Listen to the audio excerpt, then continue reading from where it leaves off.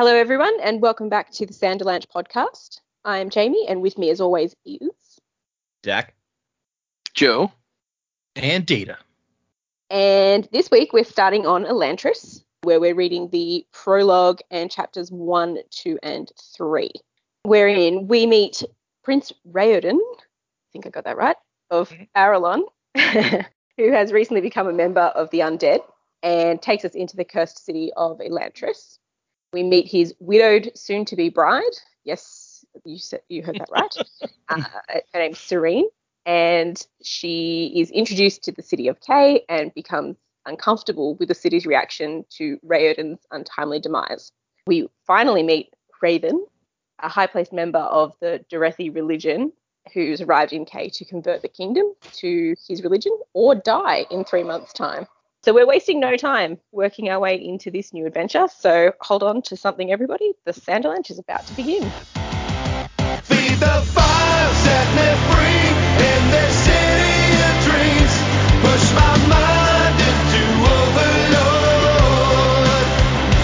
Hack the wire, smash the gene in this city of dreams. We'll be immortal in the code. Mind into overload. So yeah, let's start off just off the bat talking about the pronunciations, because before we started doing this whole thing, we had a big conversation about them, and there is a pronunciation guide on Brandon's website that we've addressed some, but we're gonna pronounce these names weird because they're pronounced weird, and I don't like some of the pronunciations that are quote unquote correct. So I'm gonna say Raoden because that's how I say it in my head, and Hrathen, even though technically it's Raoden and Hrathen, but an interesting note is that Brandon has said when this book came out, one of the things that critics called out were they're like, look, I know fantasy names are a whole thing, but he has gone overboard on this one. Like, this is too far. And so he pulled it back a little bit for subsequent books like Mistborn, where we get easy names like Vin and Ham. So glad I'm not the only one who felt the same way. No, even for fantasy, how the hell am I going to remember this? exactly. Even fantasy. I mean, Frodo is not hard to say.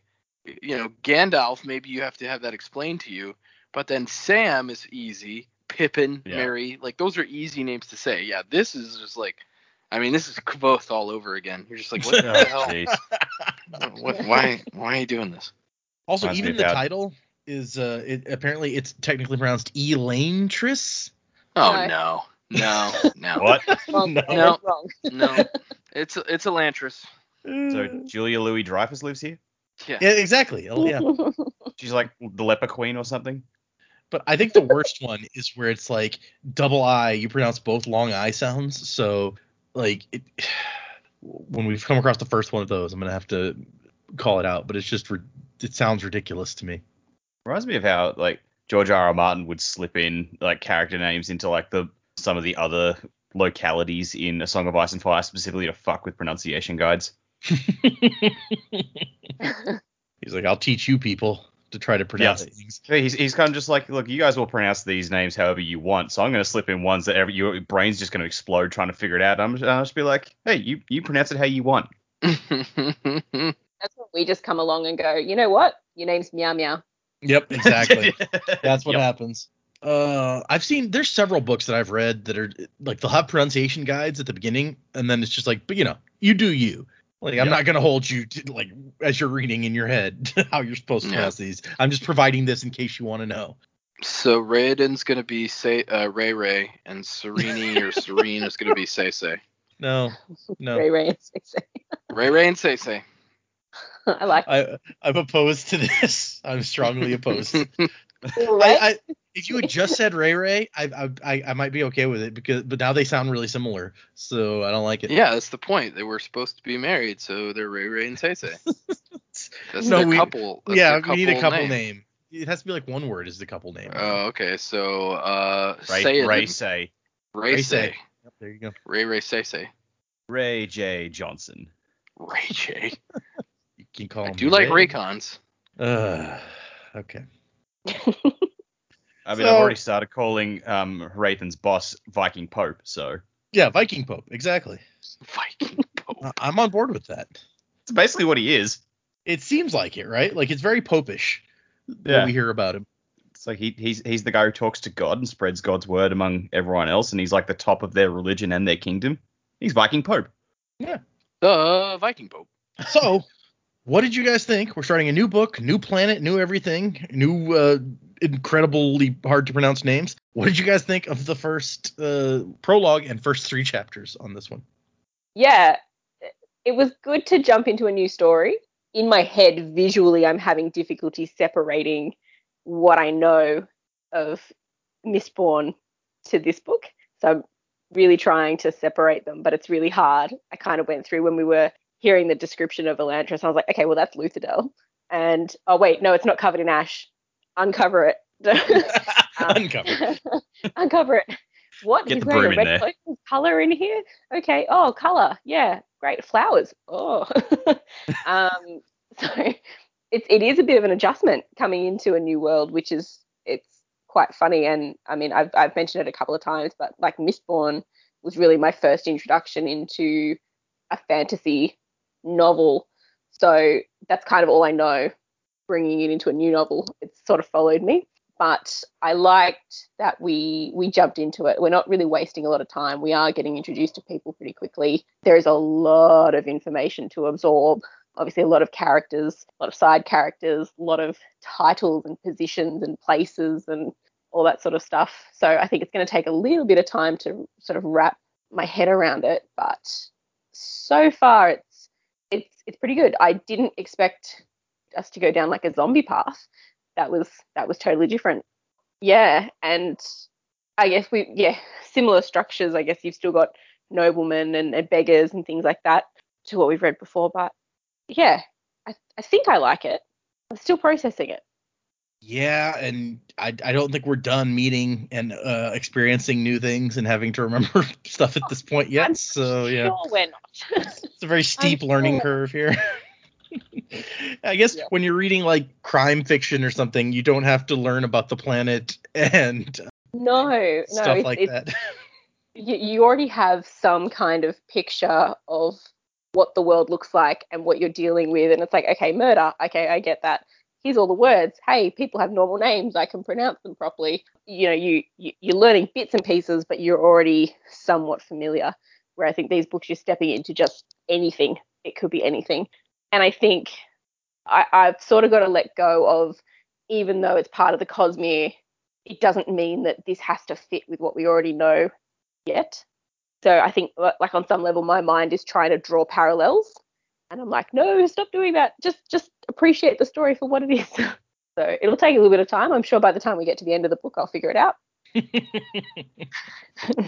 I like that you pulled out the zombie thing, because that's one of the things that he's talked about before. Is he's like, yeah, I want to do a zombie book, but something that wasn't obviously zombie necessarily, so that it wouldn't, like, horror fans wouldn't have like this preconception of what a zombie story is supposed to be. So he's trying to do like subtle zombies. So I like that from the beginning you're like, oh no, this is like a zombie thing. I can see that. Yeah, and that's not what I saw coming at all. So I think that was pretty well played. I like that. I'm going to go right out there and say I did not put together that was a zombie reference. So there you go.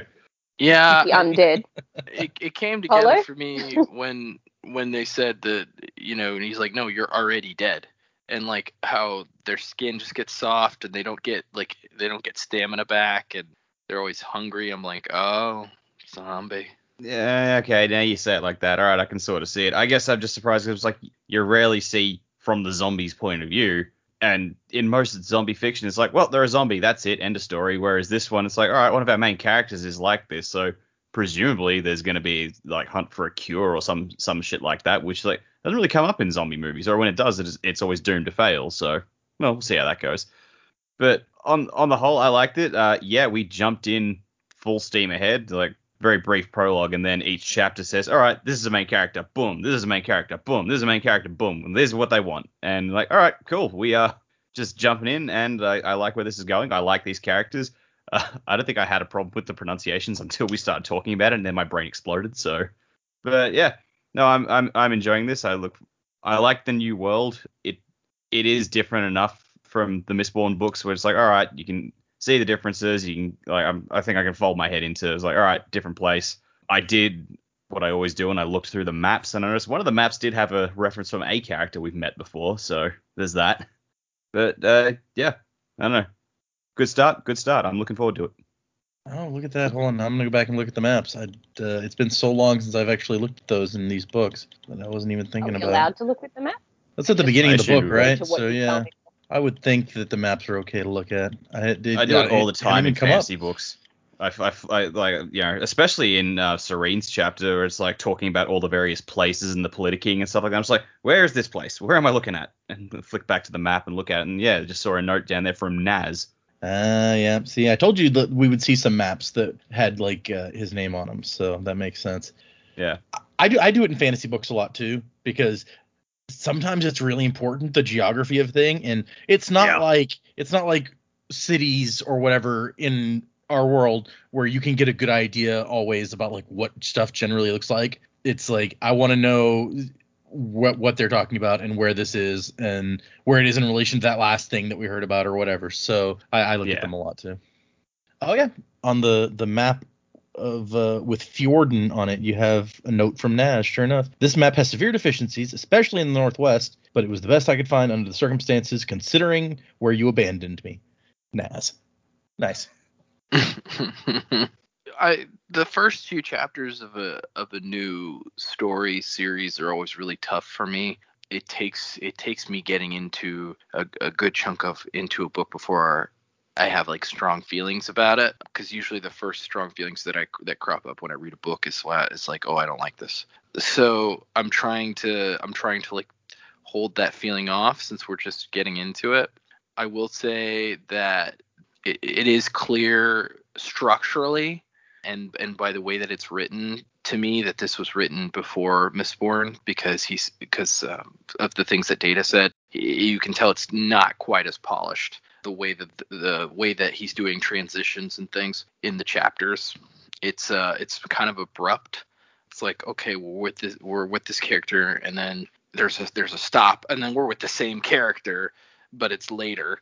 So it's just kind of it's a weird style for transitions that it's kind of jarring for me. But so far I'm probably the most interested in the Raoden and Hrathen storylines, impending doom and being dead and trying to figure out how that works is more interesting to me than the secrets of court intrigue, but I'm sure hopefully they'll all weave together in an interesting way. So yeah, I mean, this is a brand new thing, and I'm kind of with Jamie. I'm like trying to draw parallels, and I have to remind myself, like, no, this is its own thing. I just have to, for right now, I just need to understand what's going on here.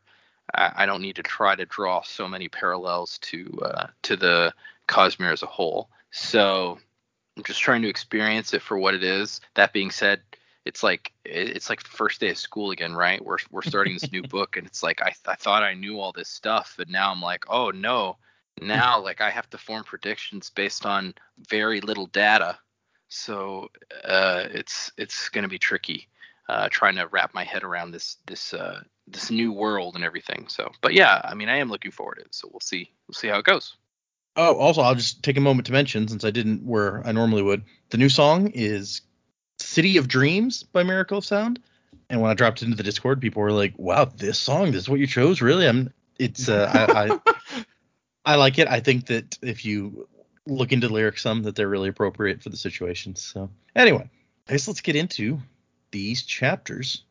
The prologue is like a page and a half, and that's with the giant illustration at the top of the page of circles and I almost said rhombus. That's not a rhombus. What would you call that? I don't know what that shape is. No, yeah, okay. Anyway, so basically, once upon a time, Elantris was a really awesome city. The very stones glowed with an inner light, and the Elantrians who lived there also glowed, it says, like the city, with their brilliant white hair and their almost metallic silver skin. The legends claimed they were immortal, or nearly so. So right there, I want to stop. White hair. When I read that for the first time, I immediately drew a parallel to the guys that we did the play about last time. I'm like, white hair. It's maybe Oh, they're right. they're Elantrians. Well, I'm gonna add to that, like one of them had like the silvery sheen to his eyes. I'm like, oh, okay, that seems coincidental. Yeah. So maybe these guys were Elantrians from before Elantris was a zombie place. Okay. Yeah. The traveler did have white hair, and other dude had his eyes had silveriness to him. In this case, I think it says their skin was silver, and I don't know if either of those guys was described with like silvery skin, but that doesn't necessarily. That's an interesting thought. I like that. But I think that the interesting part about the Elantrian thing is that it tells us just people randomly became Elantrians. People who live in the area or whatever, they would just wake up one morning and all of a sudden they were all white-haired and glowy, silver-skinned and had superpowers. Beggar, craftsman, nobleman, warrior. It's just you suddenly transform and then you head off to Elantris to become a sort of living god, kind of, where you could live in bliss, rule in wisdom, and be worshipped for eternity. Eternity ended 10 years ago. It's a heck of a time for us to show up. It's 10 years after everything went to hell. Now they have like a ghost town full of zombies, apparently. Yeah, Zombie Town. Sure. That's what this book should be called. One of the things that he says in the annotations is he went through lots and lots of titles for this book before settling on this one, and it should have just been Zombie Town. Clearly, that's the way to go. Sorry. You got to go with something that makes it obvious it's fantasy. Like Zombie Town could be anywhere. That could be downtown Nebraska somewhere. It's true. Yep. I've been to a zombie town there. Who says I haven't? I've never been to Nebraska. I don't need to see corn. It's fine. I don't even know why I picked Nebraska. It was just the first place that popped in my head. It's a rectangle. So, interesting note from the annotations is that this chapter originally began at the moment that like he gets tossed into the city. He thought that it was very dramatic, like the doors slam shut behind him bit. And then all of this came up later as like a flashback to when he wakes up and everything. And eventually he decided, I should just start there. It makes more sense than flashing back to it for no particular reason. I think it would have been pretty confusing just to be all of a sudden like in the city, not quite understanding anything that just happened to him. Mm-hmm. So I think this way works. Yeah, agreed. So our friend Prince Raoden, whatever, Raoden, is what I'm going to call him, of Arelon. It's okay. How, we're just going to do this the whole time. How's that supposed to be pronounced? Let's see. Can you say like Ari Lone or something? Yes, R.A. Lone. Lee. Nope, Arelon. That's what it's called. You know what? I reckon if you say it first, that's just how it's pronounced. Yeah. See? It's just whatever my brain says it should be the first time over, that's what it's going to be. For me, anyway. He wakes up, and we get this like kind of first-person perspective of him, like drowsy and thinking about stuff. He can see the city of Elantris with its giant walls off just next to the city of Kae. So I want to know how you're supposed to pronounce that. I think I've always said K in my head. Does it say in here? Yeah. I think it must be K. It must be Ke, given how they say these vowels should be pronounced. Nah, let's just do K. I'm happy with doing K. K-E. Okay. K. Okay, E. Sorry. Oh my god. It just came out. I'm sorry. So, getting turned into an Elantrian is called the Shroud, or Shaod, and it used to be great. Now it sucks. And he's thinking about, like, man, that sucks for those people, right? Am I right? Yeah. He calls for Ian, and then frowns, and he's like, where's Ian? He frowned at the Seon's absence. So whatever the heck that means. The Seon, isn't that what we figure out, like ashes and stuff? The glowing ball.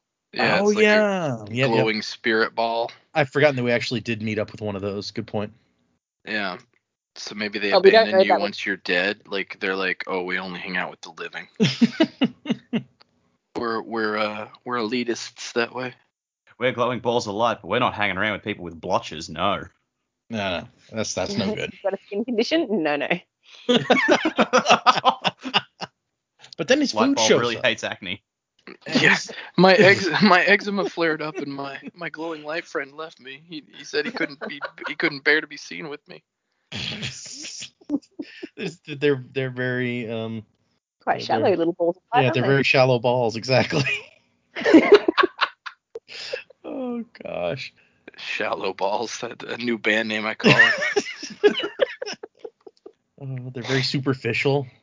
Light balls. The maid shows up with his food, but he opens the door, and when she sees him, she drops it and screams out, "Merciful Domi," and runs away. He's like, "What?" And he runs over and looks in the mirror, and it says his face was covered in sickly black patches, like dark bruises, and that must mean that the shout had come upon him. He sighs in relief. He's like, "Oh, I thought somebody had written a penis on my forehead again." Your nose How did is it go wild? gone. So you don't even get white hair anymore. It says that his hair changed from sandy brown to limp gray. So you just look old, I guess. I don't know. All the sparkle's gone. It's like it's like in Scott Pilgrim where his hair's all standing up, and then when he loses his powers, it like slouches and falls down. And this next part is where the story originally began, with the Elantris city gate booming shut behind him, because he thought that was a really nice opening line. King Iodine, whatever. His name's King Iodine now. Well, he seems Oh, he boy. seems like a bit of a bastard, makes everything sting. So Yeah, it seems like he'd be used in salt to make it kosher or whatever. He wouldn't even meet his son's eyes as he orders the priest to prepare him and throw him into the city. So he's dead, Jim. Yeah, exactly. That would be pretty horrifying, though, to be like, well, my son died, but he's still here and talking to me. He just got his hands on his ears, going la la la la la. Can't hear you. It would make for an awkward situation, yeah. Yeah. So it appears when you get thrown into Elantris, they basically treat it like your funeral, and they dress you in like a robe, like that they would bury you in, like I can't talk, a shroud, and then they give you a basket of food, like they would bury somebody with stuff, and they chuck you in there and shut the door behind you and like stay in there. Don't bother any normal people with your weirdness. Yeah, stop trying to eat our food. And like he's thinking back, he's like, man, I've stood on those walls and looked down at like the poor creatures in the city, just like the guards are looking at me now. This sucks. All in all, he was having a rough morning. Yeah, he's like, this is actually him later. Like, dear diary, what a day. Woke up dead. I don't even know how that works. And then I got thrown in here. Now I made friends with a guy. Well, really, I'm just saying I'll give him this food if he shows me around. Oh man, we're gonna get there in a minute. I love that guy. He's the best. But we find out that every surface in Elantris is covered with goop. Every surface in Elantris is covered in goop. I didn't remember this part. Yeah, it's like that All like slime. slimy and shit. It's ectoplasm. I really hope this is not just like excrement of the people there. Yeah. Oh, Yeah. they just rub it on everything. Ugh. Ew. No, it's not good. He can hear If you. you're dead, do you have excrement? That's a good question. I mean, they can still eat, so Yeah. And drink wine, and I guess assuming if they really like wine, they may even still be able to get drunk. I like that apparently it used to be a very colorful place, but it's all covered now with this one like sludge color, and so it makes everything look the same color now. Delicious sludge. Yep. This asbestos tastes yummy. He sees several lanterns just kind of laying around. Some of them sitting in like pools of water because it rained last night, not caring. One woman at the far end of the courtyard screams and just keeps screaming until her strength or her breath gave out. This is a depressing place. This is like It Sucks to Be a Ska, but we may have upped the ante on that. Yeah, it sucks to be dead. I mean, I feel like that's a given. It sucks to be dead but not dead? Yeah, it sucks to be undead. Vin and Elend were okay with being dead, more or less. Yeah, the undead Yeah, I that's the guess. part. I feel like, though, if Vin and Elend had died and gone to a place like this, they may have been a little happier. Yeah. that's fair. I mean, I'm Okay, like, oh man, says this was slime. fun. We need to come back. Says, why does your afterlife suck so much? And so there's people like hanging out around. He sees like watching him, like they're waiting for something, and he's like, okay, this is unnerving. Okay. And eventually he moves and he starts walking around, and the stench was overwhelming. The omnipresent sludge had a musty, rotten scent like that of dying fungus, so that's nice. And then there's a boy that he meets who's like, food, please. And he's like, oh, yeah, sure. I'll give you some of this food. Turns out that wasn't the best idea. But it establishes our prince as, like, he's an alright dude. So he's a starving kid. He's not going to be one of those high and mighty royals who's just like, ew, the human touched me. Yeah, he's somebody Get we away, can really peasant. get behind as an undead guy. Yeah. If I we're like going to this have corpse. a zombie hero, then Yeah, this is a good this kind of is the zombie. kind you want. Yeah, you don't want one of like the zombies from World of Warcraft that are like under the control of the Lich King, and then after the Lich King, they're under control of like the queen of the Horde or whatever. You want a cool dude, a nice guy, a guy whose jaw is still on. Sure. But as soon as he wanders off, 5 dudes jump the kid and really mess him up. The boy, as he gets his food stolen, he's crying out, and one of them just clubs his neck with a crunching sound, and the boy just falls down, and they're spasming or something. It's not pretty. No. Yeah, And then they it's start pretty, chasing him. It's pretty brutal. Yeah, right? They're chasing him down, and he only gets away by throwing his basket of food up into the air behind him and continuing to run, because that's what they're actually interested in. And it's not even like that much food in there. There's like some grain and a few other little bits, but it describes how the 5 dudes crouch in the muck of the street, picking up the scattered vegetables and grain and just shoving stuff in their mouths. It says one guy had a handful that was a lot more sludge than corn and just shoves it all in his mouth. Oh. Yeah. And Rowden stubs his toe getting away, which doesn't seem like that big a deal at first. And then a voice is like, looks like they forgot about you, Sule. And he's like, what the? Oh, there's somebody else here. Okay. Hi. Pleased to meet you. I just moved in. Also definitely Elantrian, but not apparently from Erelon. His skin has the patches, but the unaffected parts were more dark brown colored than his pale skin. So I guess people from Erelon are white, is what we learned. Yep. And he's like, oh, geez, I'm so glad that you're like a normal talking guy, not like insane or dying or whatever.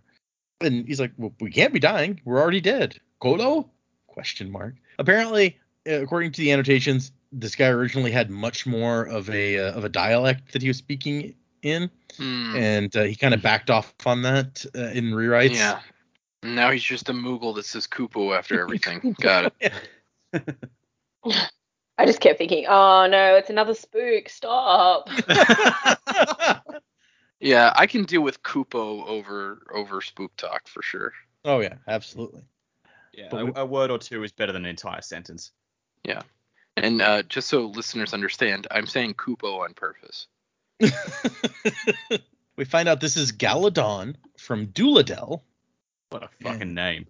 The pronunciation, it says, is Galadon. So Oh, God. Gal Gadot. I'm going to call him Gal Gadot now. And he's Gal Gadot from Dunedain, not Duladel. And if you look at the maps, Duladel is just south of Erelon, across the Colorno River. Colorno, I don't know. So it's nearby. Yeah, just across the Colombo River. Oh my gosh. And he's like, wait, how can you be from Duladel? I thought the Shroud only affected people from Erelon. And he's like, yeah, we're like a mix of people down there. We got mixed blood, so there's some Ereline, some Fjorl, some Teo. Some other made up shit. I do like that he's like, hey, what's wrong? You got a splinter in the wrong place? There aren't many right places for that, I suppose. That's a good point. You don't want a splinter anywhere in particular. Yeah. Just a very friendly, conversational dude. He's like, oh, I stubbed my toe, but like the pain's not going away. It sucks. Like, yep, welcome to Elantris, Sule. You're dead. Your body does not repair itself like it should. Every pain, every cut, nick, bruise, and ache will stay with you until you go mad from the suffering. Welcome to Elantris. And that would suck. Imagine just like living with a paper cut for the rest of your life. Yeah. Or the your pain unlife. never even dulls. Like it's always as painful as when you first felt it. Mm-hmm. Oh gosh. one of those people that I'm sure my toes or my knees or my elbows, they see corners and go, I better hit that. And I bump it. I come home with mystery bruises. Like, I've broken 6 toes. I would not last in this place because I would just be broken. That sucks. It My does. My wife hasn't broken any toes, but she is just constantly like, if there's a corner, she's gonna bump into it. Yep. Yep. It's actually really good. I wear steel cap boots to work now. So I haven't broken Thank a toe God. in which is good. But yeah, I break them I've broken them on chairs, corners. My parents were painting our hallway when I was a kid, and I used to do a lot of dance, so I was practicing down the hallway. They'd taken down all our wooden frames, so I kicked 2 toes on that. That was fun. Yeah. So I would not last you. I would need my steel caps with me even if I was dead. Yeah, just remember that if you ever become a zombie, be like, I need those boots. If you're going to Send send me me off stuff. into the afterlife with anything, make sure my boots come with me. Dress Yeah, me can I in just have steel those, caps. please? Oh god, brings a whole new meaning to like going out with your boots on. Yeah. Like, why Yep. does it say in the last will and testament that like your funeral attire must be a full suit of plate armor? It makes sense, damn it.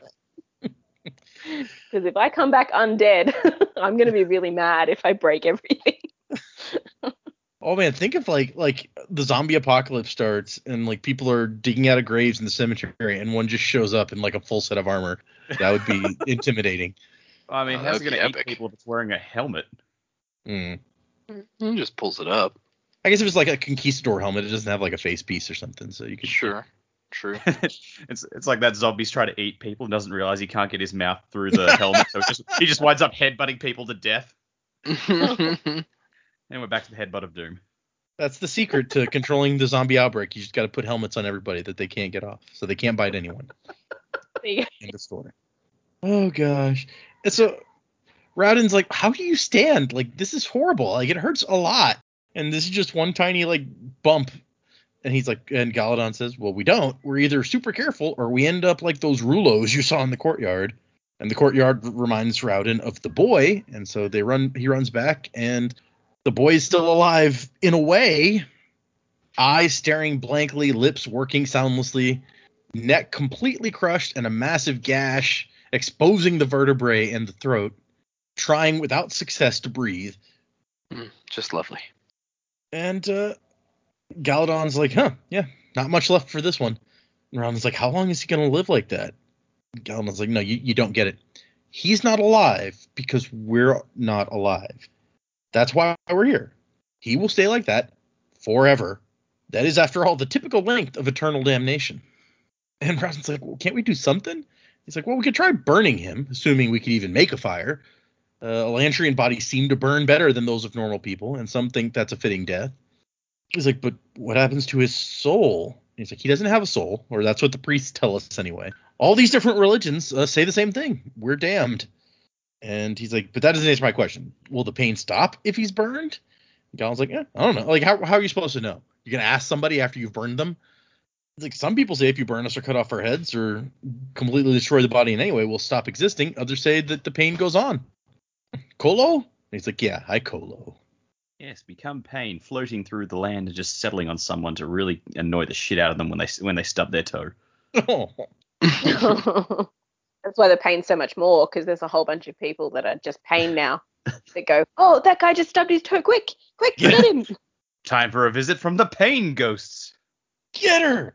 That was your whole plan. Get her. Okay. Pain ghosts. There's a band name, Joe. Ooh, that is It's got potential.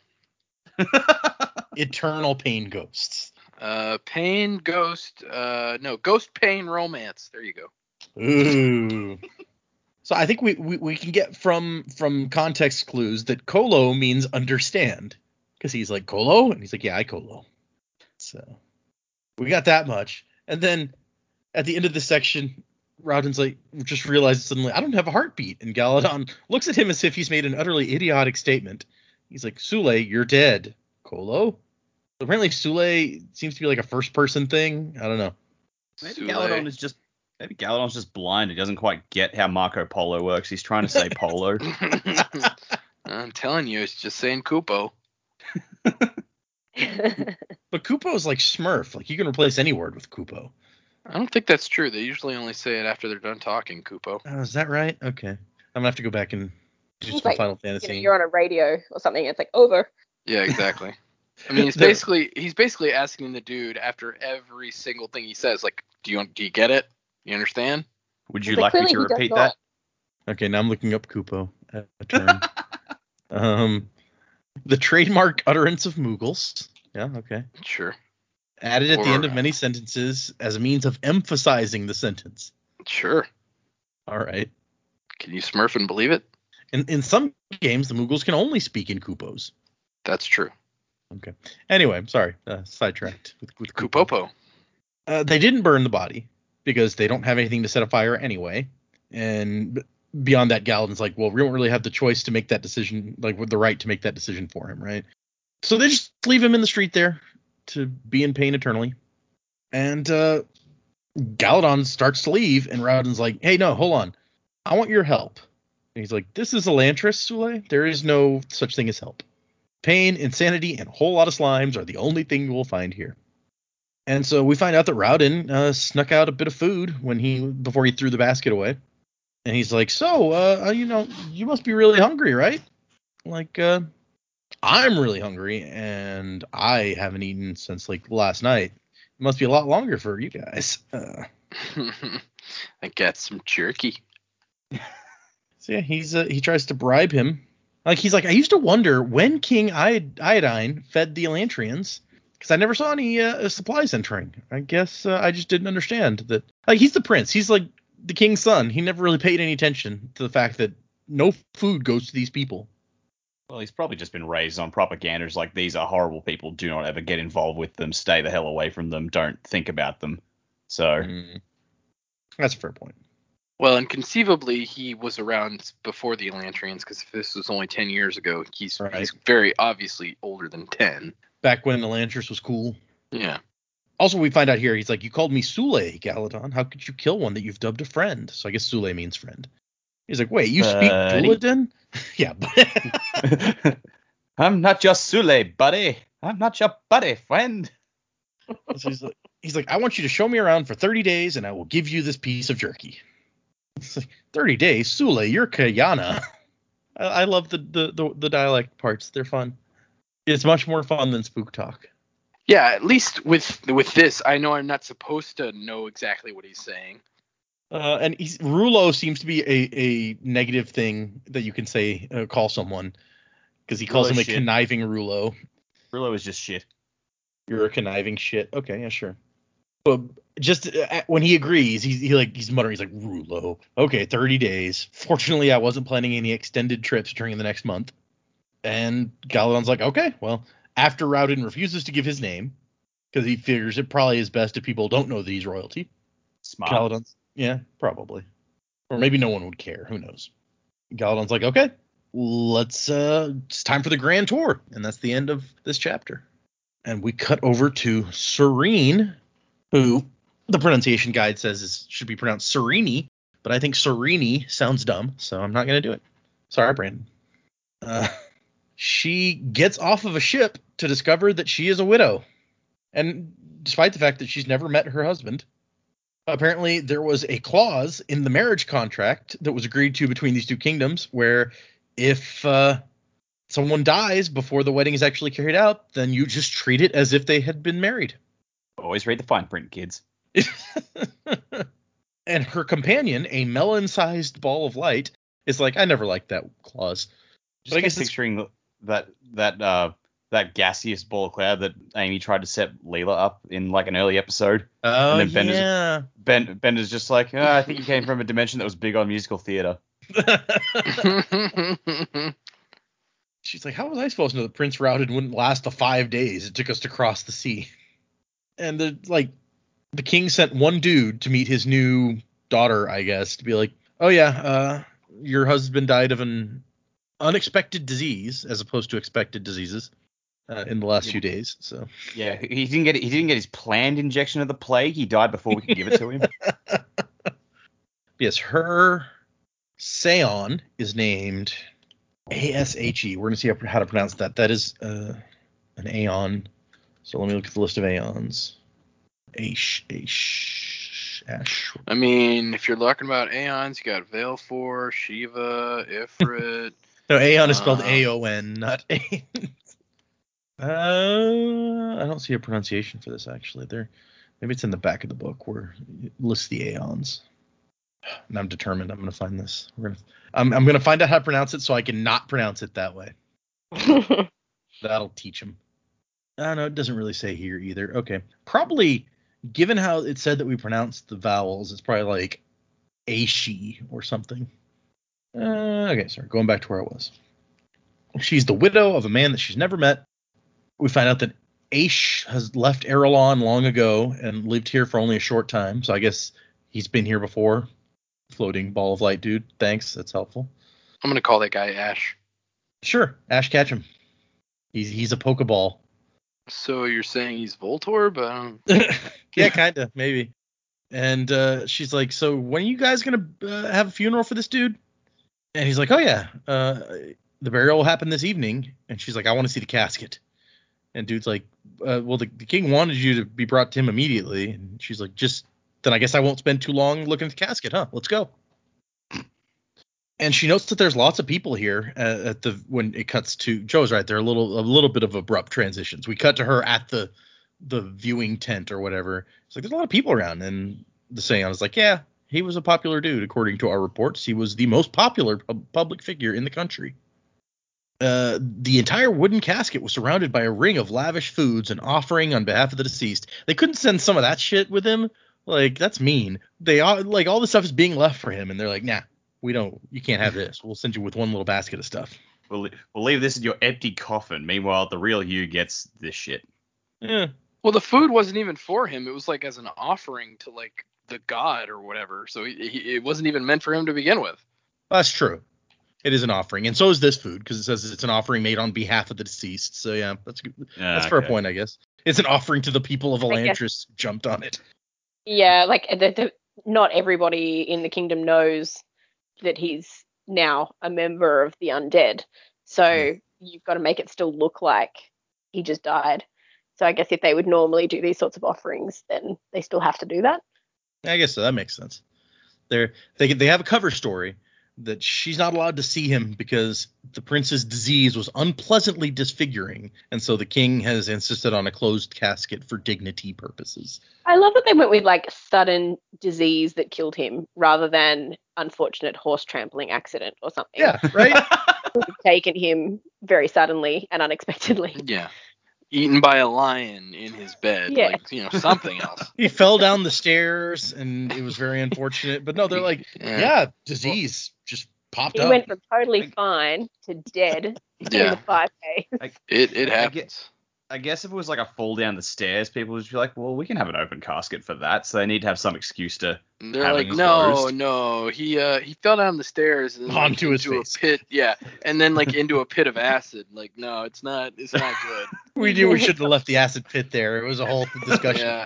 Then he became the Joker, and this giant bat character like had to throw him off a building. It was a whole thing. We know you people hate clowns, so you don't want to look at that. Oh, but we find out that it's the coughing shivers that they say that he got. A man of Rowden's age and supposed vigor, dead of the coughing shivers? It could happen, but it certainly doesn't seem likely. I mean, maybe it's just the day and age we live in, but coughing shivers, like, so he died of COVID? Yeah. Oh, interesting point, yep.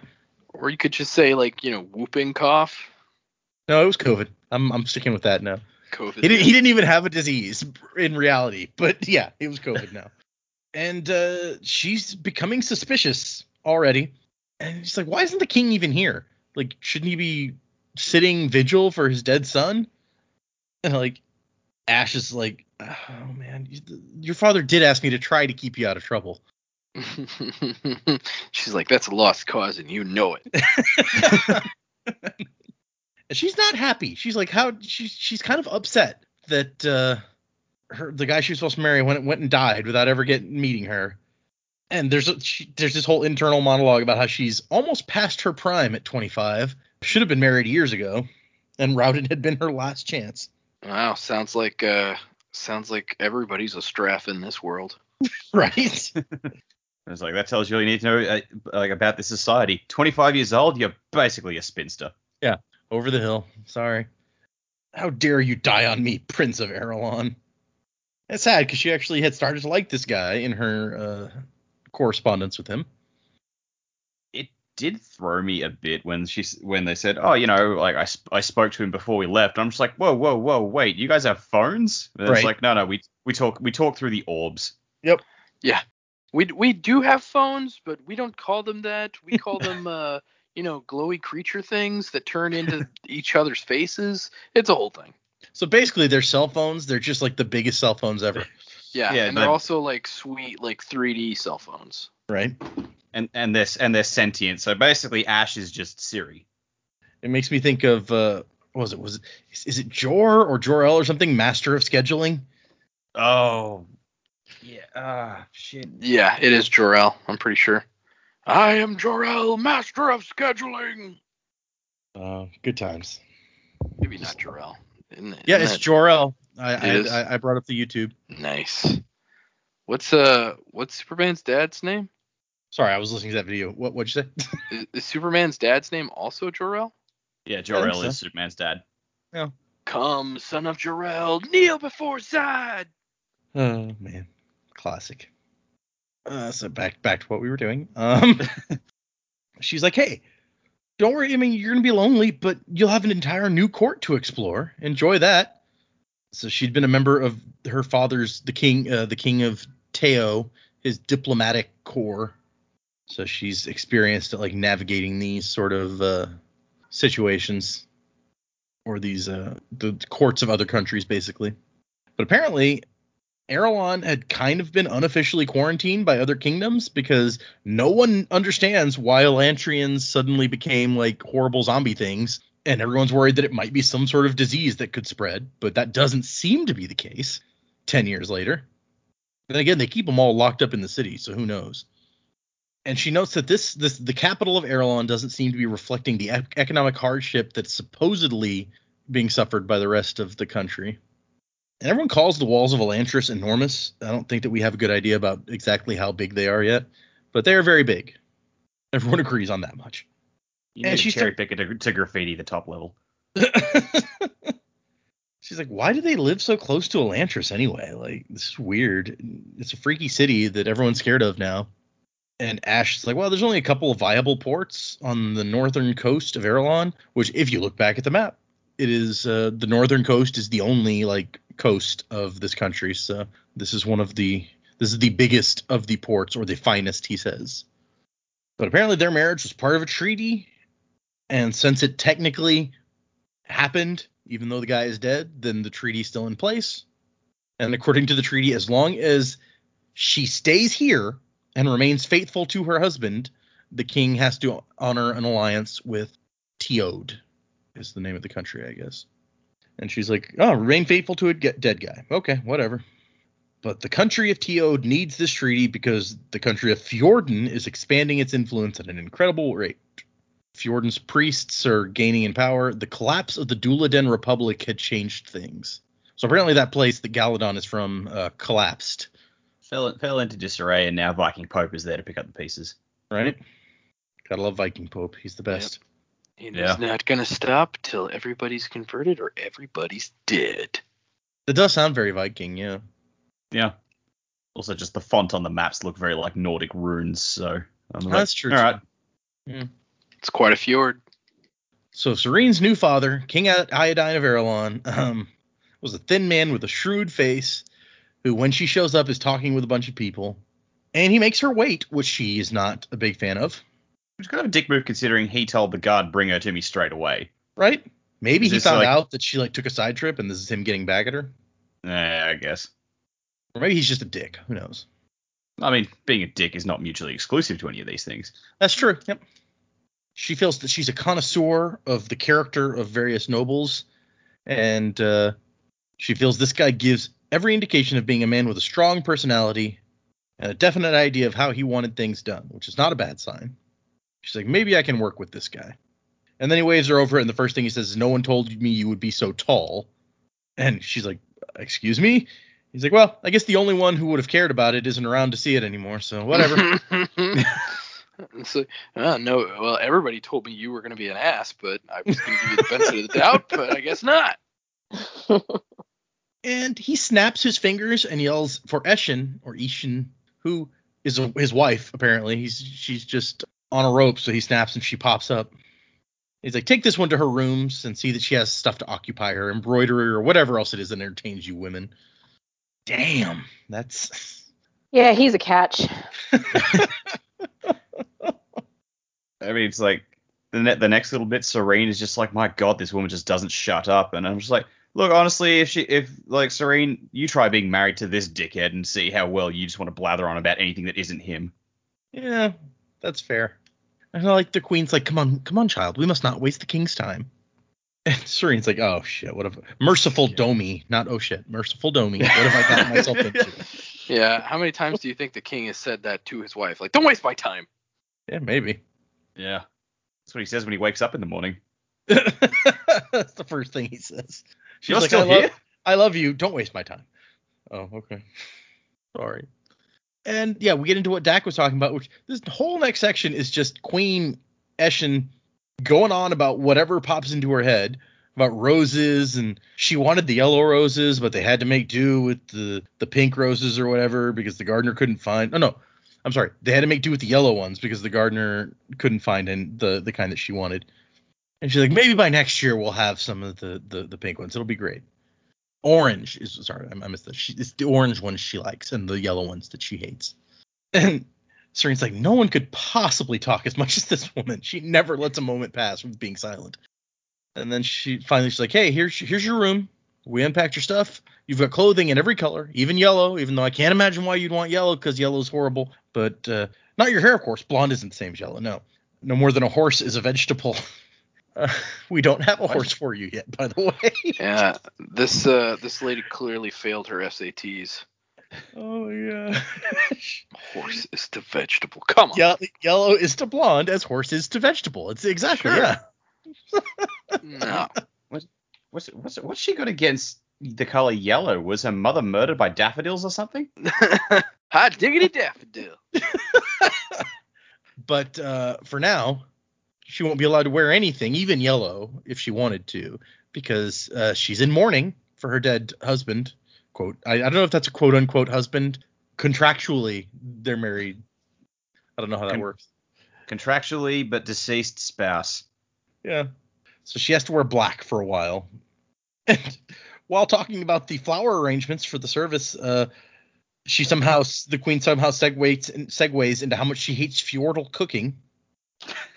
And so Serene has to lead the woman to the door politely and kind of like shove her out into the hall. She's just like, don't waste my time. Get out. Yeah. And in the meantime, her Seon, Ash, has been exploring and trying to get information. And he shows up floating through the window and is like, yeah, I didn't, there's not as many Seons as I expected. The city used to be like overflowing with us once upon a time. And everyone is hesitant to discuss the prince's death. They consider it extremely ill-omened for a prince to die so soon before he was to be married. Yeah, that's not good for anybody, probably. And Serene decides that she thinks someone maybe killed the prince, and that's why it's being like hidden. Because she's like, nobody seems bothered by the death of like this person. No one in the court, anyway. There were lots of people over at the tent who were sad about him because they loved him, but the king and the queen don't seem to give a shit. Oh, well, you win some, you lose some. Children? But apparently the queen's not really his mom. His mom was Iodon's first wife, so they're like, maybe that explains why she doesn't care. Maybe she didn't like her stepson. Who knows? And she has to try on some black clothing, and she complains that all the Aeroline women are unnaturally short. And Ash is like, yeah, okay, if you say so. And then Ash is like, oh, by the way, your dad really wants to talk to you, and there's probably something that you should tell him. Just the ball of light melts into a glowing head, the head of King Eventio of Tiod. Fantasy FaceTime. Yeah, basically. It must be really convenient to have this like sentient, like her secretary /friend /cell phone. It's nice. Yeah. As long as you don't have one that's like a jerk. I don't know. That would Guess suck. we need to see more of them. Right? And the king's like, hey, are you nervous about the wedding? And she's like, oh, speaking of the wedding, yeah, you don't really need to come next week. It turns out there's not gonna be a wedding. And so we do find out, like Dak said, that she'd spoken to him through Seon, and we know that he had one because when he woke up in the morning, he's like, hey, where's my Seon? And he's like, look, I know you wouldn't have decided to go through this if you hadn't convinced yourself that you could come to love this guy. You're such a romantic. And she's like, no, whatever. It's a political marriage. We all knew it. It's fine. Now our countries have more in common than just language. Our royal lines are related. Although, if she has to remain faithful to her husband and he's dead, I don't know how they can have an heir to this throne. Maybe that'll come up later. It's like Bible times. It's like she has to get with a sibling or a relative. And who was his best man? I wonder who. We haven't seen any of his friends yet. Because I feel like maybe his friends, if they don't know what happened, they should also be suspicious.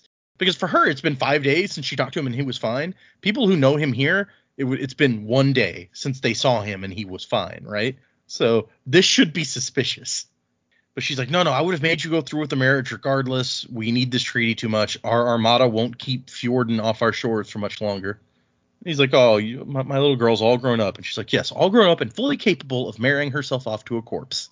And she's like, besides, if he was anything like his dad, like, geez, you should meet this guy. And her dad's like, yeah, I heard stories. I hope that they weren't true. And she's like, oh, they were. I don't know what stories you heard, but this guy sucks. They were true. Like, he eats babies. I don't care what you heard. It's probably all true.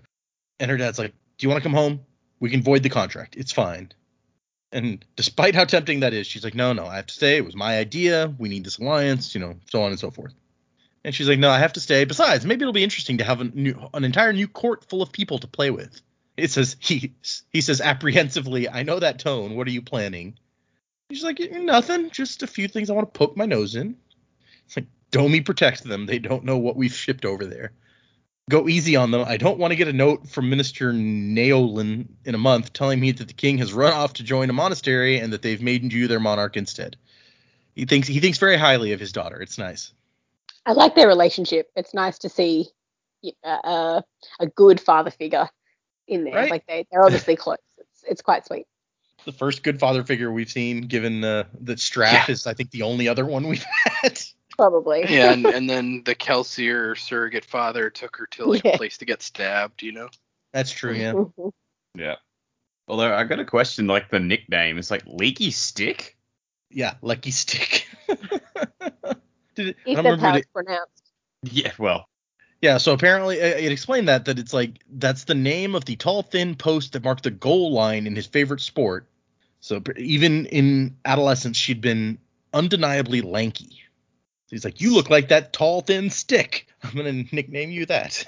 That's odd. That's like a normal dad thing to do, at least in the U.S. It's like nickname your daughter something super. It's endearing yet at the same time insulting. What, if you're gonna just short and squat, he'd call it football? Right? I like to imagine that he's sitting there watching his favorite sport on the TV. And he's like, he turns to look at his daughter and she's super tall and thin. And he turns back to look at the screen. It's like, there's that stick right there. He's like, man, you look just like that stick. I'm going to call you Leaky Stick. Oh, gosh. And then I like it. He ends with like, oh, here, let me get your mother. She'll want to talk to you. She's going to faint dead away when I tell her you've already killed off poor Rowden. And she's like, father. Yeah, fucking brilliant dad move right there. Yeah. A little soon for that particular joke. Yeah. She's just like, honey, you're never gonna believe it. She killed him. He's Guess dead. who's dead? Yeah, your son-in-law. You never even met him. He's dead. You know how you were worried about having a son-in-law? Well, guess what? You're you're in for a good surprise. Don't have to worry anymore. It'll be an even bigger surprise if they ever find out he's a zombie. Yeah. I mean, in fairness, we say it's like, oh, he shouldn't be making jokes about it. She was making jokes about this, so I think she's just opened it up. That's okay. That's fair. She has to make jokes or else cry at this point. So we cut to chapter 3 where we meet yet another new character. None of Erelon's people greeted their savior when he arrived. It was an affront, but not an unexpected one. Hrathen, whatever, I'm saying Hrathen, He has 3 months to convert the entire kingdom of Erelon, otherwise Holy Jadeath, Lord of all creation, would destroy it. So that's a heck of a timetable. Yeah. No pressure. He doesn't seem to. He seems to be enjoying the idea of this challenge. So I guess there used to be 4 small cities surrounding Elantris, and I think you can probably see them on the map of that shows Elantris. But only this one, the new capital, is still inhabited. No fortifications, because in the past, they lived in the shadow of the city of immortal gods or whatever. So who needs city walls and stuff, right? But this guy's immediate thought is like, how militarily defendable is this? Like, he's like, you couldn't even retreat into Elantris, and they wouldn't help that much. But of all the places on this continent, the land named Opalon by the Erelines, only Erelon itself had avoided coming under dominion of the Fjordal Empire. So this seems to be like a theocracy, maybe. The religion seems to be kind of leading this empire, from what we're hearing. I don't know. Yeah, That's the impression I get. Religious military expansion.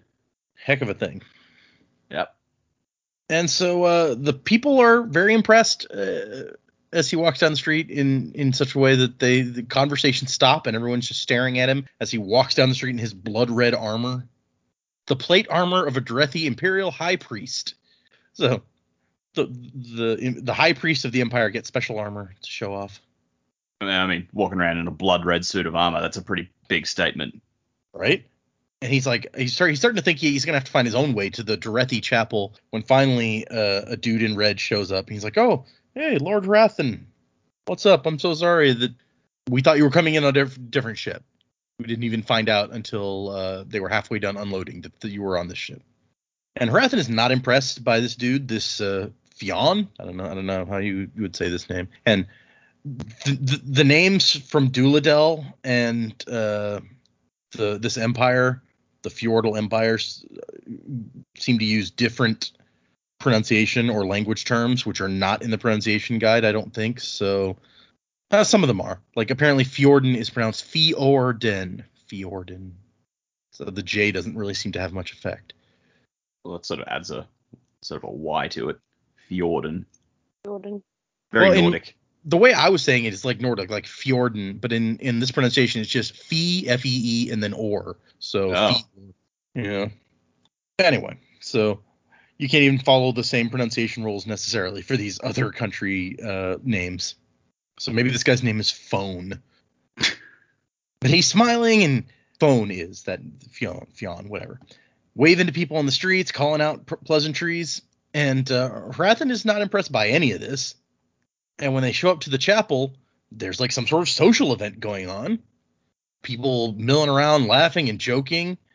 And it's just that this is so far over the line that Rathan's like, okay, no, this is too much. The fun police are here. Heresy. Yeah, exactly. It is. It's the fun police, exactly.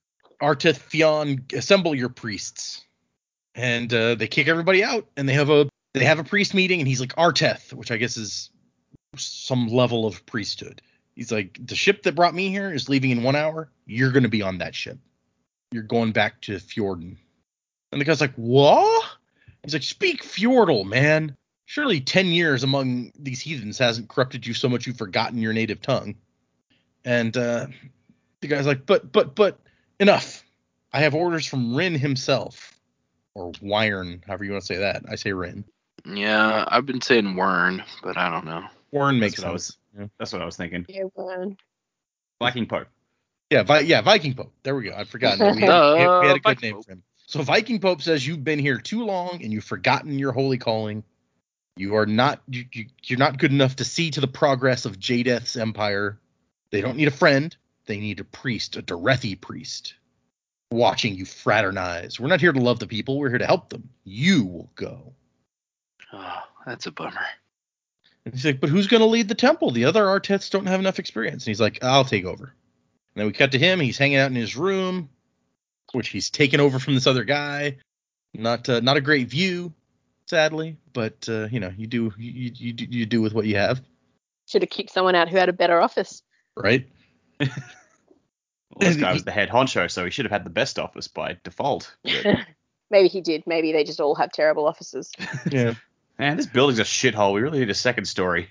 Yeah, well, he's not happy that Considering a it's not majestic enough to have a second floor, but move. and like he's already removed all the guy's paintings from the walls and thrown out all of his personal effects. The chamber was approaching a level of dignified orderliness appropriate for a Dorethi Giorn. All it needs now is some tapestries, maybe a shield or two. Really spruce the place up.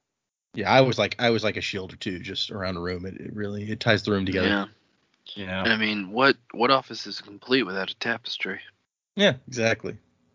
But the good old Fionn shows back up. He's like apologizing, like, I'm sorry, I've messed up. And then Hrathen turns into the operative from Serenity, where he's like, do you know what your sin is? It was complacency. I don't remember that as one of the Killed me seven. with a sword. How weird is that? I guess that would come under sloth. Maybe, yeah. Contentment has destroyed more nations than any army. I don't know that that's true, but okay. Yeah. And he tells him, okay, look, you're going to go back and find a new way to serve the Empire. It'll be great. We are Jadeth's chosen people, and we all have a place in his empire. Return to the homeland, join a monastery, reacquaint yourself with the things you've forgotten. And he's like, and I want you to understand something. My arrival here is not a bad thing for you. This is more of a blessing than you know, because you don't have what it takes to do what is going to have to be done. And so he's like, look at that scroll right there on the table. And the dude's like, this has the official seal of Viking Pope himself. He's like, no, not just his seal, his signature as well. That was penned by His Holiness himself. This is not just a letter, it is scripture. And he lets the dude read it, and when the dude is done, he's like, wow, thanks. Yeah, I couldn't have done what needs to be done here. I do not envy you your place, my lord, not anymore. And Hrathen pulls an envelope out of his bag. He's like, here, when you get back, give this to the priests. It's a letter from me telling them to accept your reassignment with grace befitting a servant of Jadeth. And he's like, oh, thank you so much, and withdraws. And he's like, man, this guy got really lucky. I almost gave him this other letter that would have condemned him as a traitor, and he would have been, like, killed or something. I guess it doesn't say exactly what would have happened to him. So that worked out well for Fionn, even if he wasn't aware of how badly it might have gone. Once again, he's a savior. No, he's here to save everybody. That's what Hrathen's here for. He's the good guy of this story. You guys just don't know it yet. Right, exactly. He is the savior. He's the guy. He's the one. He's like Neo. Neo in a bitchin' suit of armor. Yeah. If Yeah. Neo had a blood red suit of armor, maybe Agent Smith Right. wouldn't have messed with him. I think it's the blood red suit and the fervent following of a god, but this guy just reminds me of Game of Thrones. I could see that. I could see him being. Yeah, I got the same impression. He starts interviewing all the other Arteths, and he's like, man, this guy really messed up his underlings. He'd been lenient to the point of flagrancy. Oh, goodness. Half the priests were hopelessly corrupted, including men as new to the city as 6 months. He's like, I'm going to have to send, like, all these dudes back and get better ones. Like, how long does it take to get here? You've got 3 months, dude. That's true. I mean, we know it doesn't take long to get here from Teod, so maybe they're not that much farther. Who knows? Yeah. And he's like, I got to pick a head Arteth from the ones who are left, but they all kind of suck, so I don't know. And then we meet Arteth Diloff, who, strangely, is an Araleen. He's like, how on earth did you become a priest of Dorethi? And the guy's like, I wanted to serve the Empire. Jadeth provided a way. He's like, yeah, Jadeth always provides a way. Be more specific. I want you to answer my damn question when I ask it, not come up with some BS. And so this guy's a local that was recruited and is apparently fiercely loyal to this religion, at least from what we see here. And he's like half the people here came with me. I moved here not that long ago from a different city where I was leading the locals. And he's like, look, I agree that Fionn, he sucked. He was the worst.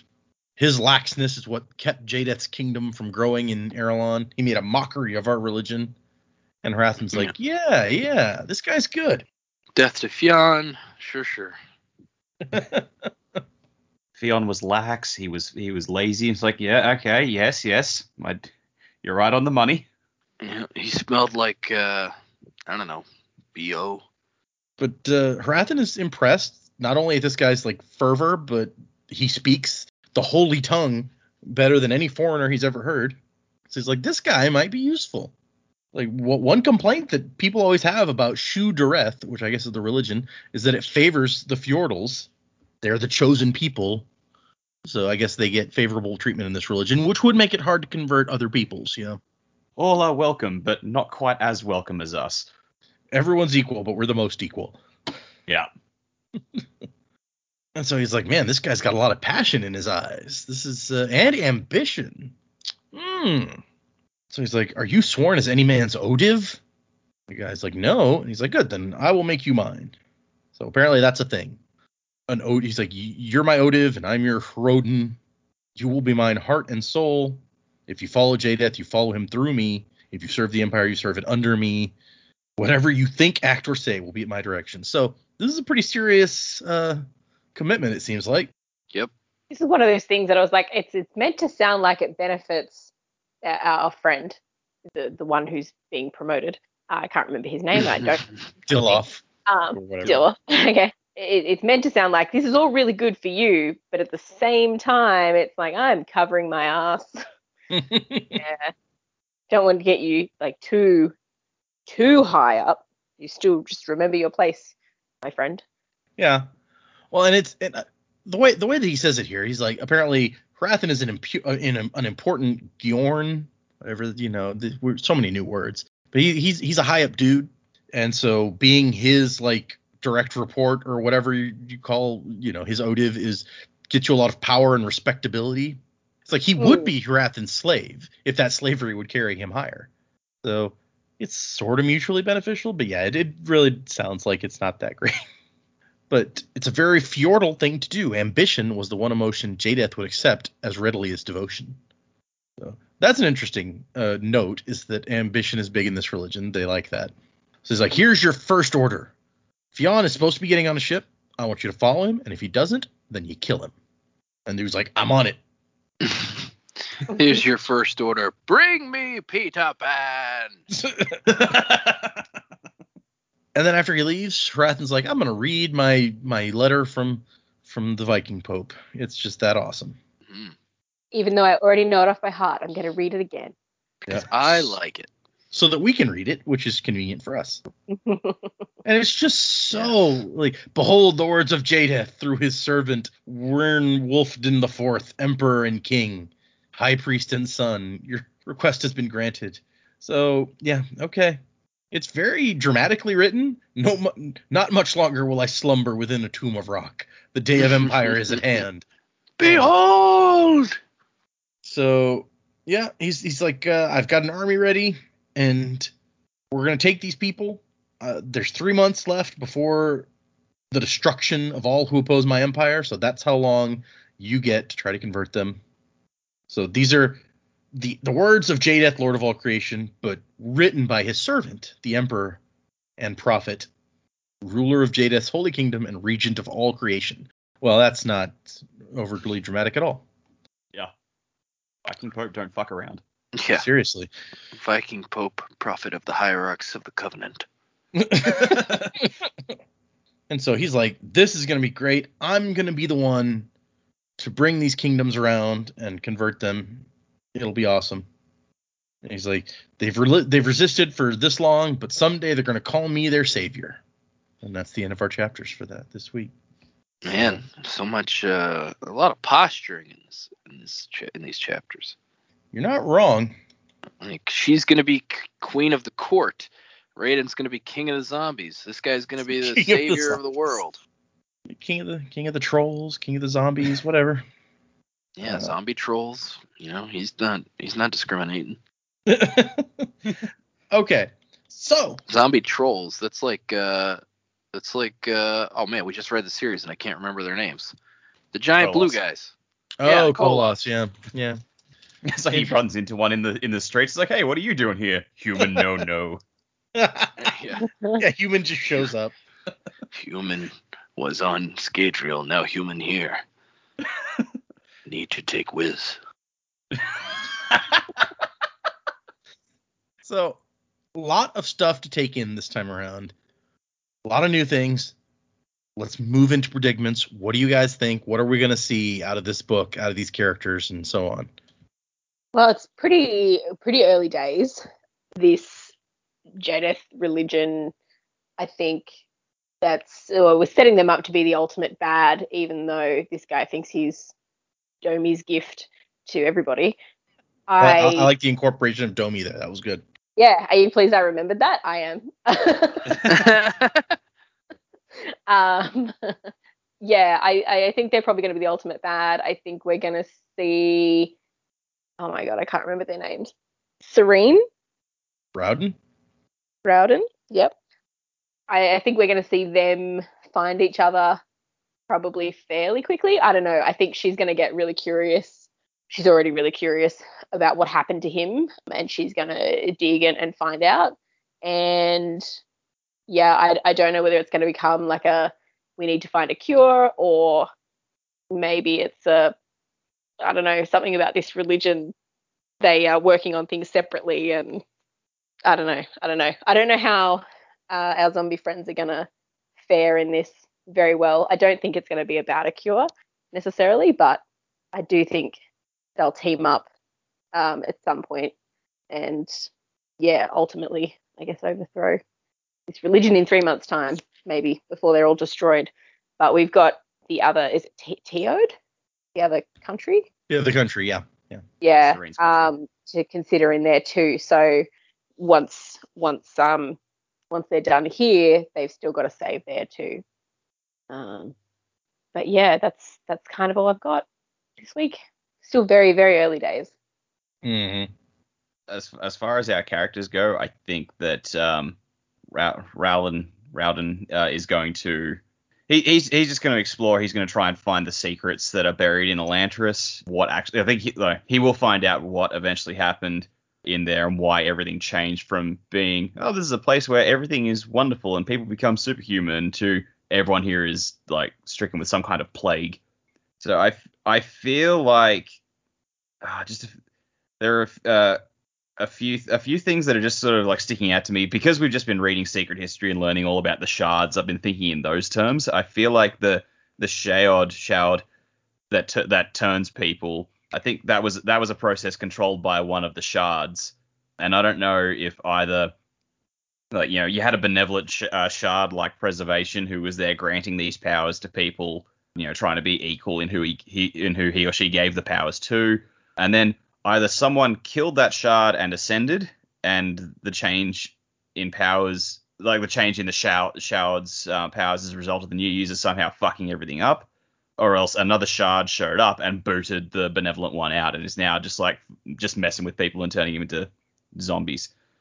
I feel like the fact that, you know, they were very confused by, the Seons, there's meant to be heaps of them around here because this is where they came from when Elantris was a good place, a pleasant place.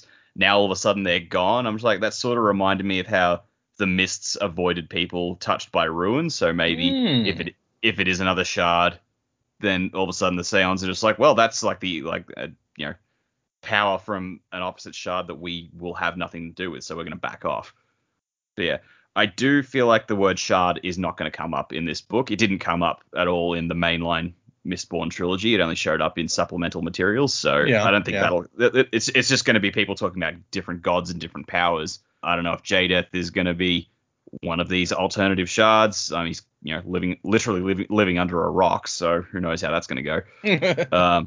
But yeah, I feel like that's going to be Rowland's journey, is digging into Elantris, finding out the secrets of just what the hell happened and why it went from a city of shining lights to a city of slime and goop. That makes sense. I mean, he's got to do something. He's stuck in there now. He's going to have to figure out something to do with his life at this point. He just seems like a naturally curious dude trying to figure out what the fuck. So, and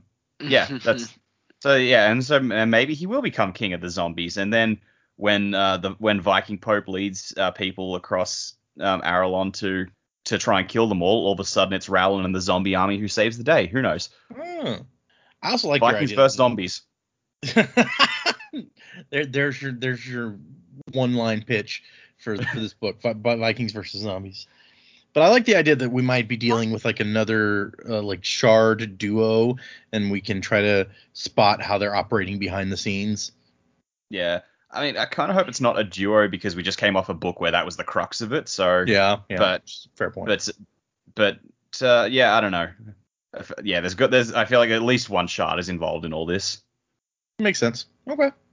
So yeah, I like what you guys both said. We definitely got some interesting things, Dak. I like the parallels you're drawing from what we kind of know from behind the scenes with Secret History. And basically, my theory is like, yeah, Raiden may actually uncover some truths within Elantris. And I'm just gonna work with this theory for right now. I think his dad is somehow behind it. Ooh. Reading some of the stuff that we've just from these first couple of chapters, it sounds like his dad kind of came to power in this area when Elantris fell. Yeah. So it seems like maybe he might have had something to do with that. And I'm gonna take that a step further and draw some parallels like Dak did. I'm gonna say that originally the powers that came upon people that were living in Elantris was some kind of investiture from a shard, and either that shard's power was corrupted by a separate person like Dak said, or maybe even somebody attempted to kill the shard, and maybe they killed, kind of like how preservation was dying. It's like this shard is like the power has kind of been severed from the body, so now it's kind of going wild, and it's uncontrollable, and instead it's like it's becoming these things. Also, it's turning people into zombies. Is what I'm trying to say. Right. Also, Gotcha. the Shayad. The touched by the Shayad, is that what turns them into zombies? Is that what they're saying? So the shout or whatever is what they called the process of becoming an Elantrian. Okay. So whether it was back in the good days or whether it's now when you get turned into a zombie, it's Right. that change. And then what are the balls of light guys called? The ash. Seons, Seon. Okay. So I think the Seons are like a different investiture like process, like they're powered by something else. And also, I don't know if I just kind of surmise this or if it's somehow hinted at in these chapters, but I think the Seons used to be like regular people too, and then they turn into Seons. Oh. Again, I don't know if that's hinted at in here, but something I read in the chapters made me think that. I'm not sure what. Okay. Something about him, Ash, I guess, like living in K or visiting K or something like that. But he may have done it as a Seon. I don't know. But so my working theory on that is that that they were humanoid at one point, and then they transformed into like this different form of energy matter. And if we're gonna really tie it to like secret history, maybe it's like they become pure spirit or something. Mm. So I'm more, I think that might be interesting. But yeah, I want to see Raiden like uncover some secret in Elantris, and that his dad's actually secretly behind this stuff, which is also why he's kind of like just shooing under the covers that his son is now in Elantris, and I maybe his original mother dying had also had something to do with what's going on now. I'm just throwing that out there because that's what we know about him, right? His mom died. So we've got that, and then as far as Serene goes, Serene, whatever, I think she's gonna uncover some secrets on her end as well, and I do think maybe they're gonna team up eventually, her and Raiden. But my guess is it's gonna be like at the halfway point or near the end of the book. I don't know that they're gonna meet like early on in the book.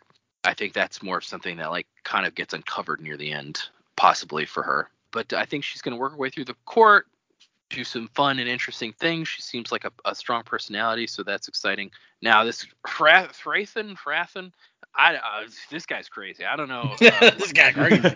Like I said, I love his And zealot. then there's this asshole. Zealots are always really interesting, and so I just kind of see some major shakeups. Like I don't think he's going to be a dude yelling on the corner with a sign saying the end is nigh. Like I don't think that's what we're going to see. I think he's going to take some like pretty direct approaches to what he's going to do. So far, that he doesn't strike me as somebody who's super calculating or conniving, but maybe I'm wrong on that. He seems more like based on what we've read so far, he seems more like a reactionary to me. So I don't know that he has like some big plan, but again, we only read one chapter with him, so maybe he does. Right. But I think these things are all going to converge, like his god's wrath, the secrets of Elantris, and the intrigue in the court. I think they're gonna have a collision in the book, and these three characters are so main characters that they're eventually all going to become acquainted with one another. So yeah, that's where I'm at right now. Like everybody else said, still really early on in the book, so those theories may change, but that's what I got. Scions are the new like Koloss or Inquisitors. Maybe there's like a spike in there somewhere. Right, like there's something in there that does something. Can I just tack on something that occurred to me listening to you talk about the Scions and whatnot? Sure.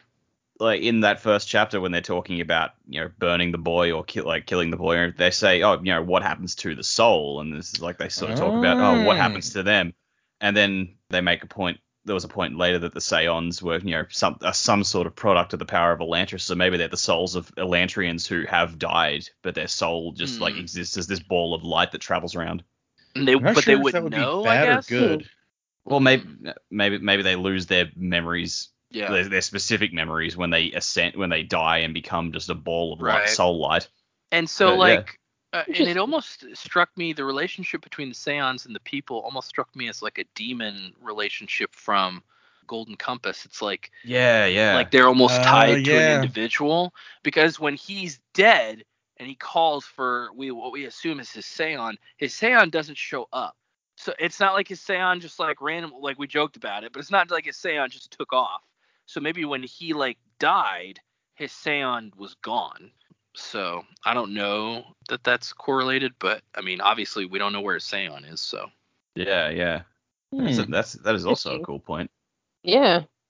I'm trying to decide if that would you want to become a ball of light to live maybe forever as like a freaky ball of light after you died?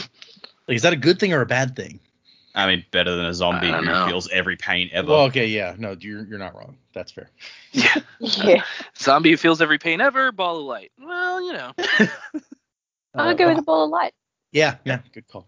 I also like your idea that somehow like the king is behind everything, and it's like at first I was gonna be like, well, why would he do that to his own son? And then I remembered that there's a section in this chapter where they're like, yeah, Rowden's like the most popular figure among the public. So it's like, oh, so maybe he was a threat to the king in some way. Yeah, and I mean, he could have waited for this opportune time because he still wanted this treaty with this other king. Mm-hmm. And he was like, okay, well, they signed the marriage contract. Now I can kill my son. Or even if he's not behind specifically the killing, maybe the killing and going into Elantris is like a byproduct of something that he did, whenever he came to power in this land, in this area. Okay. That's interesting. So yeah, those are you guys came up with some decent stuff, given that we know very little about what's going on so far. So I like how much thought you're putting into it. So actually, for next time, and I'm going to give you guys some information and answer a question that I've gotten a few times. So for next time, we're reading 3 chapters, 4, 5, and 6.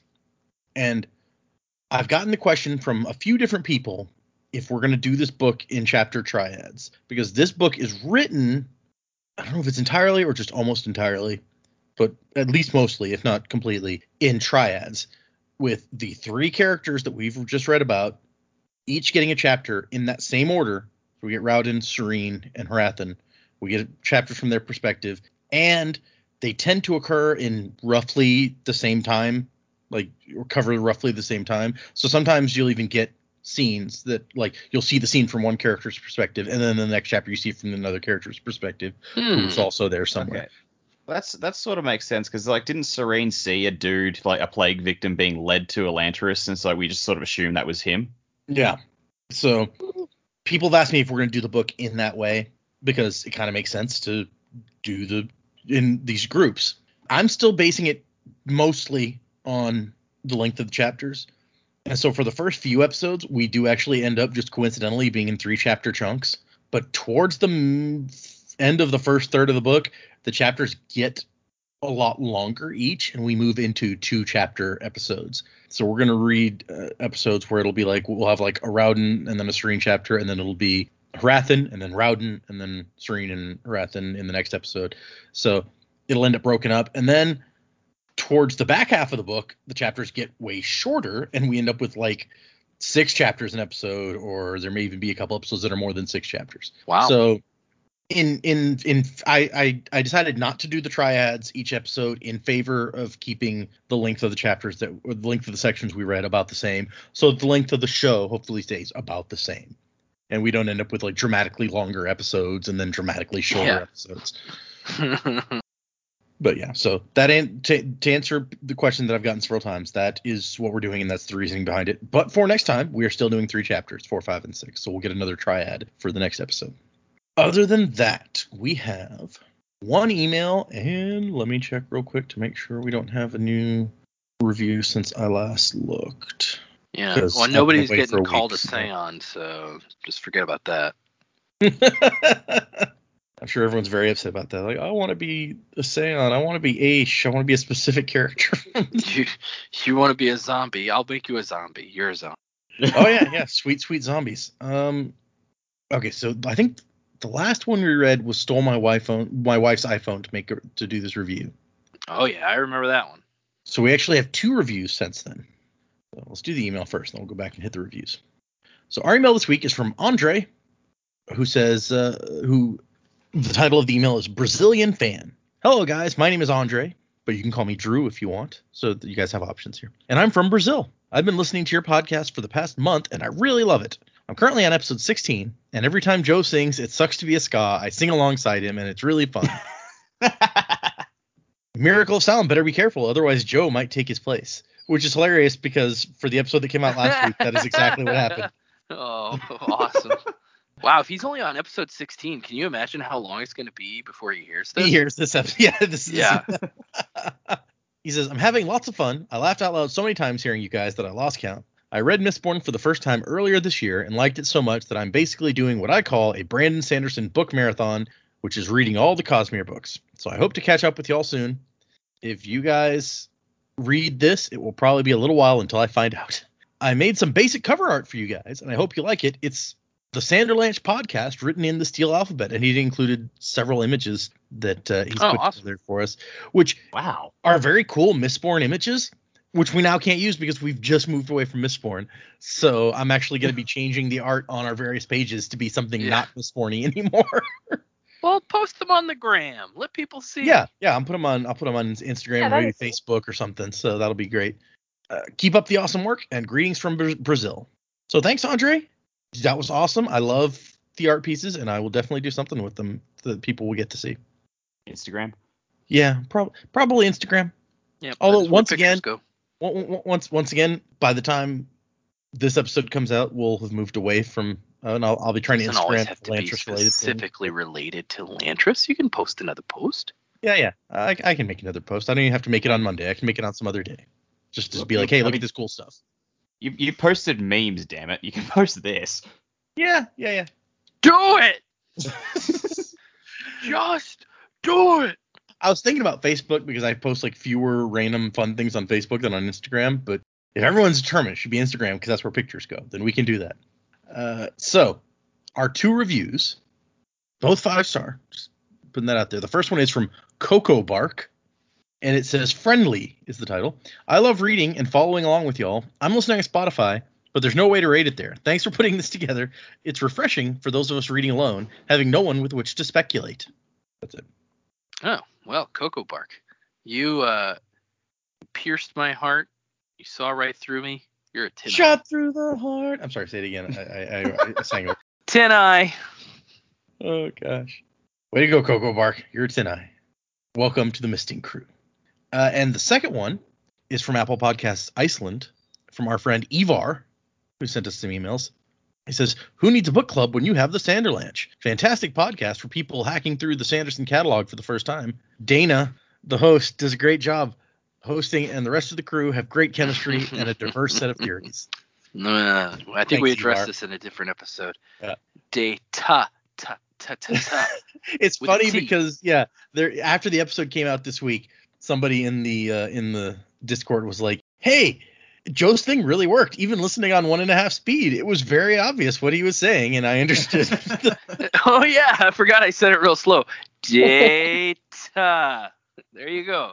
With a T. Hey man, you hacked away, right? You said we're hacking away through the books. You're hacking away to our hearts and to our reviews. So you're a thug.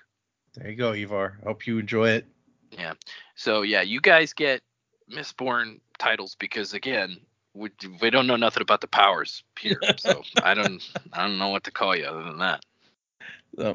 Also, I got a comment the other day on the in the Discord that's like, I like how whenever someone sends an email, they get their name said, but whenever you talk about something that got said in the Discord, it's like, yeah, some person in the Discord said this. Yeah, some guy. Like, Who's blood? I'm like, look, I have the emails open in front of me as I'm reading them. I don't have Discord open while I'm recording, so I don't want to be distracted by pings. So I'm just remembering things that happened in Discord. So to anyone else who's out there, like, who said these things from Discord? I don't know. It happened sometime in the past. I'm not looking for it. That's laziness for you. Yep. That's what we are here at the Sanderlanche. Lazy. Kupo. And then we got one reply to our most recent post of an episode on Twitter that somebody, I'm assuming that they're referring to Joe, and it's really horrible. Maybe they're referring to someone else. It says it's TEH, worst guy on the podcast, having the worst taste in video games is the reveal of the year. There's always another secret, I guess. Whoa! Yeah, that's gotta be about me. Worst because you were talking about your taste in video games. Like, it's either you or me at that point, because we were talking about video games in that last episode. Yeah. Well, wait, that last episode, didn't we talk about Final Fantasy IX a bunch in the episode, in just this last one we did, or was it the one before? Ooh, I don't remember for sure. Hey, anyway, video games, they're a large category of entertainment, just like movies. You know, people are gonna like different stuff. Oh man, this person. Anyway, so thank you everyone for your emails. Or we got one email. Thank you, Andre, and thank you for the reviews, Coco Bark and Ivar. If you guys want to send us an email, the address is thesanderlanche@gmail.com. You can leave us reviews on Apple Podcasts and get jumped into the misting crew by Joe if you leave a 5-star review. You can find us on Twitter, on Instagram, as we've just been talking about, on Facebook, all the places on the internet where things happen. We are there. Music by Miracle of Sound, and like I said, that is the new song this week, or that started this week, is called The City of Dreams. And that we will have that for, if my schedule holds out, the next 17 episodes. Or 16 more after this one, I guess. But, yeah. So, remember, for next time, 3 more chapters, 4, 5, and 6 of Elantris. So, if you're following along, check those out. I know we had some people in the Discord who were like, I haven't read Elantris yet. I'm going to follow along with them. So, ooh, I love that. I'm very excited to see if anyone can actually stick with that, with our pace that we set. I know I wouldn't be able to. I read through the 14 books in the Wheel of Time in the last few weeks. Like, I could not slow down to our pace if I had to on a new book. Good luck to you if you are trying it out, though. Enjoy. Yeah, I'm impressed. You're a better man than I, Gunga Din, as the thing goes. Make it shine, Gunga Din. I just read that full poem for the first time yesterday. It's a really messed up poem. Yeah. Thanks, everybody, and wasing to the time of next. Kupo. Wasing to the time of next, Kupo. There you go. Now you got it. No, that's how we incorporate Elantris. It's just like, wasing to the time of next. Colo? Yeah. Colo. Yeah, that's good. It's like, wasing to the time of next. You understand? Yeah. Because it's hard to understand, because it's spook talk. I love that, actually. Wasing to the time of next. I gotta figure out how to say it just right. Mine into a little, get out in the city of dreams. Get up, now we're setting you free. Get out, the voice will never die. Seed upon the ledge, running out on the edge. Ghosts in the city of dreams. So before we start, pronunciation of some of these names. Oh, yeah. Far out. Our prince, Is it Rowden? Let me see if there's a pronunciation key somewhere, because that's a really good Yeah. question. That's I've been I read it as saying Rowden. Raoden, but I don't know. What have you been saying, Joe? Raoden. Raoden. Okay, on his website, he has a pronunciation guide, so let's see what it Sweet. says. Okay. We're not allowed to go there. It is Raoden. It is, Raoden? I in my head I always said Rowden, but apparently it is Yeah. Raoden. Is it Raoden? like Raoden all at once, or is it Ray Odin? This has it as capital RAY dash OH dash DEN. Ray Odin. Raoden. Ray Odin. Raoden. 3 syllables. So Raoden. close to what I was saying, it sounds like. Yeah. And then our princess, it says that her name is pronounced Serene or Serene if you want to get technical. I was just going to call her Serene. Serene is, that's how I say Yeah. it. Serene sounds dumb to me, so I'm not doing that. Yes. Serene. Okay, so Raoden, Serene. We're happy with that? Sure, I'm good Yep. with that. Wait, Serene. what's the high priest name again? Oh, Rothen. according to this, that is pronounced Raven with a very subtle H at the beginning. So like Craven. Raven. Raoden. I call him Kuhip. I call him Harathan in my head, and I'm making. We'll have to bring this up when we get after the music. Be like, look, these names are pronounced weird. We're gonna say them different ways, maybe. That's all there is to Okay. it. Good Couldn't it- news, couldn't it been everyone. This is my friend Rothen. Raven. Couldn't have been like Vin, you know? Right. So easy. So easy. I swear we did not have this much trouble in Mistborn. I started reading it and I was like, oh my god. I can't. My brain is not processing any of this. Yeah, I kept thinking, oh god, I probably gotta remember these names, don't I? Yeah, and it's like name after name, then city, then country, then another country, then a religion, then all the titles of the religion. I was like, oh my god. I'm like, Yeah. oh, many words. It's a lot Just real looking at the quick. princess going, Serene, Vin Jr. We're going with Vin Jr. Okay. And the country that they're in, is it Aralon or Arlon or I always said Aralon? Aralon. According to this, it is pronounced Aralon. Oh my Oh god. Aralon. I'm gonna say Aralon. I'm gonna continue saying that. Aralon. Okay, cool. That's fine. Oh gosh. R. Ray Lone. There's no E at the end. Or we can just do it all our own way. And Sanderlanche You can go your own way. Yeah, people will be like, what? Okay. Oh, it Thank even you. has like a list of the vowels and how you say. Apparently, there are no U sounds in this language. Oh. Interesting. Okay. The O is pronounced as in boat. The E is pronounced as in eat or as in bake. The I is like bike, and the A is like bake. So is Ash Ashe or is it really Ash? Oh, also according to this, sorry, just while I'm reading this, a double I pronounces both long I sounds. So that's the thing. Oh man. I think we're gonna have to talk about this in the episode. Like, we can't waste all this great material.